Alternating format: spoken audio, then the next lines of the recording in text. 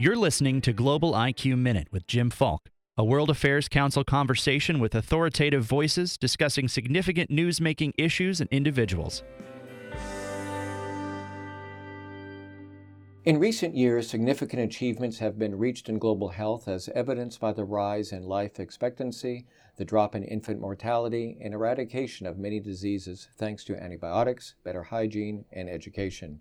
Yet, as today's guest, Tom Bullocky, warns there are some disturbing and challenging headwinds in our future. Tom is the director of the Global Health Program at the Council on Foreign Relations and an adjunct professor of law at Georgetown University, and he is the author of a recent book, Plagues and the Paradox of Progress: Why the World is Getting Healthier in Worrisome Ways. Thanks for coming to Dallas and to Texas for the first time. Thanks for having me. It seems to me if the world's getting healthier, we should be euphoric about that.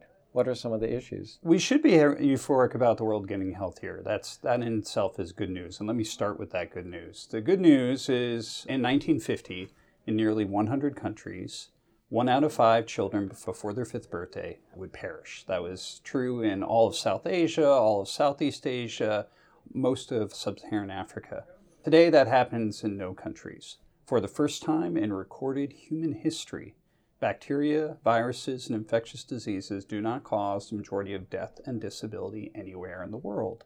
These types of health improvements in the past have been the path to prosperity.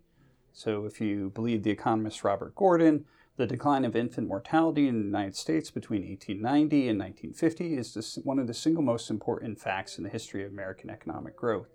China in the 1950s, really through the 70s, was one of the poorest countries of the world before it began an all-out peasant-based war on infectious diseases that contributed to its eventual economic rise. So getting healthier is good. The challenge that we've seen in the current circumstances is that it hasn't been accompanied by all the broader development that we've seen in the past. And when you don't have that broader social development, a lot of the byproducts from getting healthier, like a rising generation of young adults, fast-growing cities, a shift in health needs to adults, well, those become sources of potential impoverishment and risk instead of prosperity. And that's really what we're seeing today. And life expectancy has really changed as well, hasn't it? Life expectancy in low and middle income countries is now 70.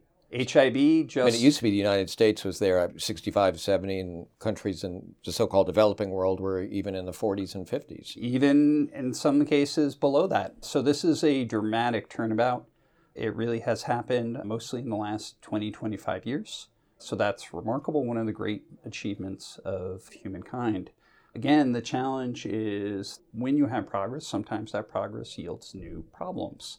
And we need to invest in addressing those problems. And again, the progress is due to what specifically? Antibiotics, I assume, would be a major player. Historically, antibiotics and vaccines played little role in how we reduced infectious diseases in countries like the United States. Nearly 60% of the gains in life expectancy we've had in the United States since 1870 all happened before there were any effective medicines. So it was done mostly through water sanitation and chlorination and social reforms around the pasteurization of milk and reducing overcrowded tenements. This is how we used to reduce infectious diseases, and that was effective, but it also led to broader social developments that helped when you had a rising young adult population to take advantage of the broader development. The way it's primarily happening now, as you mentioned before, is primarily through medicine, so more effective vaccines, antibiotics, low-cost tools like oral rehydration. So these have made a big difference in reducing infectious disease. International aid has played a big role. This is all good. The challenge that we have, though, is we haven't seen the same investment in what happens to the children that are surviving because of these programs once they reach adulthood. And that's really where we are at now. And because you have the lack of government infrastructure, health insurance. So you have lack of government infrastructure, lack of health systems. There hasn't been a corresponding investment in educational quality. Countries are having more young adults join the workforce, but not necessarily more jobs waiting for those young adults. So if you look at the World Bank estimates between 2014 and 2050 that low and middle income countries will add 2.1 billion people to the workforce, And at current employment rates in those countries that will have these gains, that's 900 million people without work. Sub-Saharan Africa each year for the next 10 years will add 11 million young adults to its workforce. Currently, Sub-Saharan Africa is only producing 1 to 2 million jobs per year. And it's another subject, but of course that's what you're seeing so much in the Arab world. You have lack of this opportunities. Lack of opportunities. And that's precisely the risk, because you're talking about, in many cases, countries with a rising young adult population, not enough jobs. We hadn't talked about cities, but there's a big increase in urbanization happening. Countries that have a history of corruption, and in some cases ethnic tension. And that really is the recipe for instability. So it's important that we start to invest in this rising young adult population, because on the positive side, in countries like the United States or China, this rising young adult population is the way we became wealthy. So this opportunity does exist, but you have to invest in it. And we're at a moment now where it's really important that we move forward. But wealth also provides perhaps the means for certain abuses, and you're seeing a rise in non-communicable diseases, obesity, diabetes. We're seeing it in the United States, and then something that concerns me, since I have 4 young grandchildren, is this opposition to vaccines that you're seeing, and even in the United States. Tell us a little bit about how do we address these challenges? On the non-communicable disease side, sadly, it's a global problem now. So even in poor countries, you're seeing a dramatic rise in cancer, diabetes, heart disease, chronic respiratory illnesses, these non-communicable diseases, as you described them. And in poor countries, it's largely happening not because they're getting wealthier, but because, again, they have more adults, and adults get adult health problems. And these are adults that would have died 30, 40 years ago. Would have died 30 or 40 children. years ago, but are developing these diseases in much greater numbers at a much younger age than we saw in wealthy countries. So that's what's happening in poor countries, and that is a big cause for concern. On the vaccination side, it is a bewildering problem now that we have these medicines and the ability to have really driven down dramatic declines of infectious disease, that unfortunately people aren't taking that risk seriously enough. And you see some resurgences. It's happening largely in, unfortunately, wealthy populations. So New York is seeing a measles outbreak. You're seeing an outbreak in Washington State of these diseases. The UK is in the midst of an outbreak of scarlet fever. So where do you stand on this, say in the United States? Should vaccines be required? At one point I thought they were. So there's a history of vaccines being compulsory, so not just simply tied to schooling, compulsory.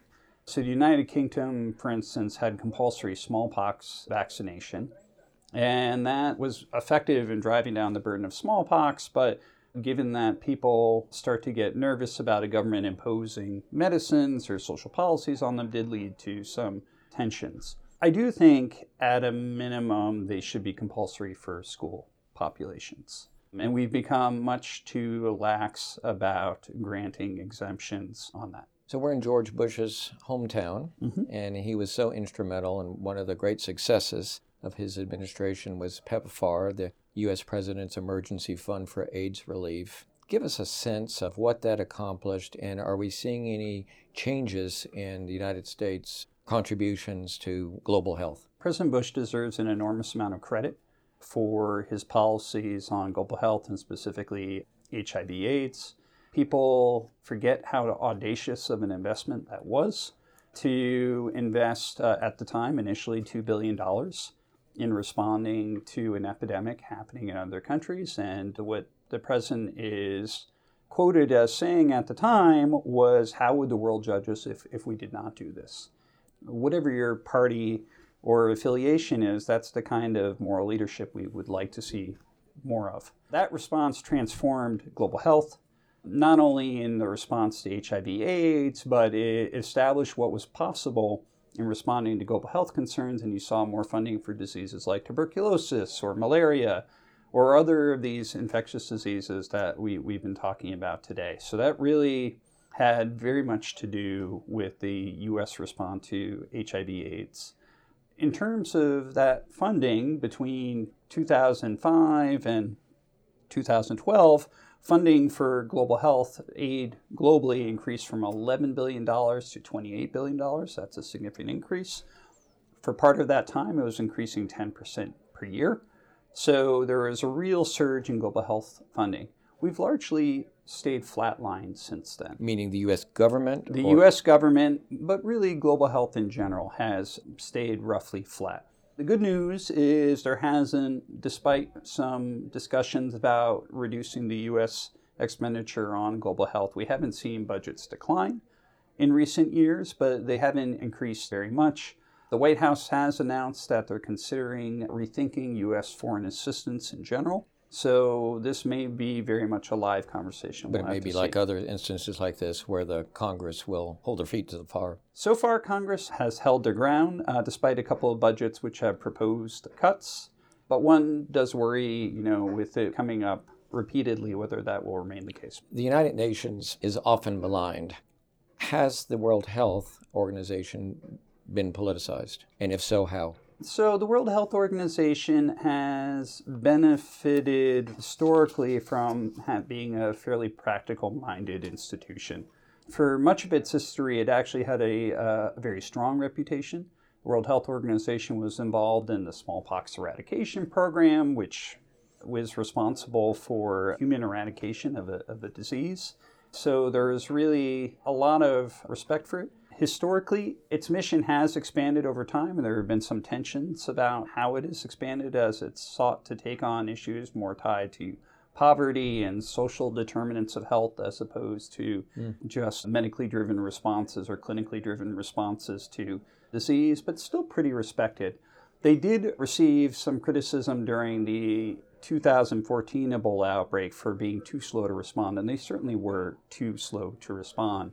To be fair, in terms of member contributions from countries to the World Health Organization, the World Health Organization has a smaller budget than the New York City Department of Health from its members. There are some voluntary contributions from the U.S. government or the Gates Foundation that have extended that, but those are typically earmarked. So the World Health Organization is somewhat limited by the support they get from countries. So it is by no means as maligned or politicized by the UN, but it has suffered some from a lack of broad-based support that we see for a lot of international institutions. What's the greatest challenge facing global health? I'm going to cheat and say 3, but I will say them very quickly. Pandemic influenza is one of the few things that can kill tens of millions of people in a year.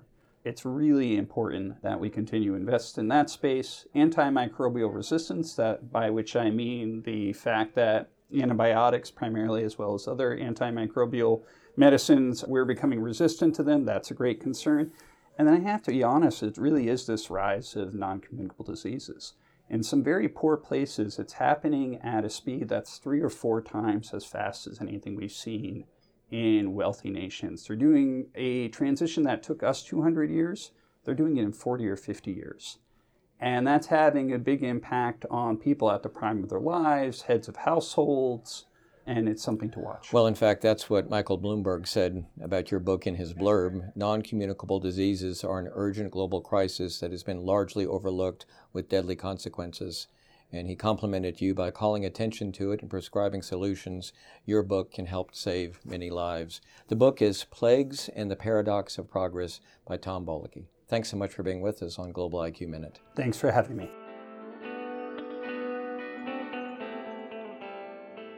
Thank you for listening to Global IQ Minute with Jim Falk, a production of the World Affairs Council of Dallas-Fort Worth. Subscribe and rate Global IQ Minute on iTunes, Stitcher, or your favorite app. For information about a World Affairs Council in your community, visit worldaffairscouncils.org.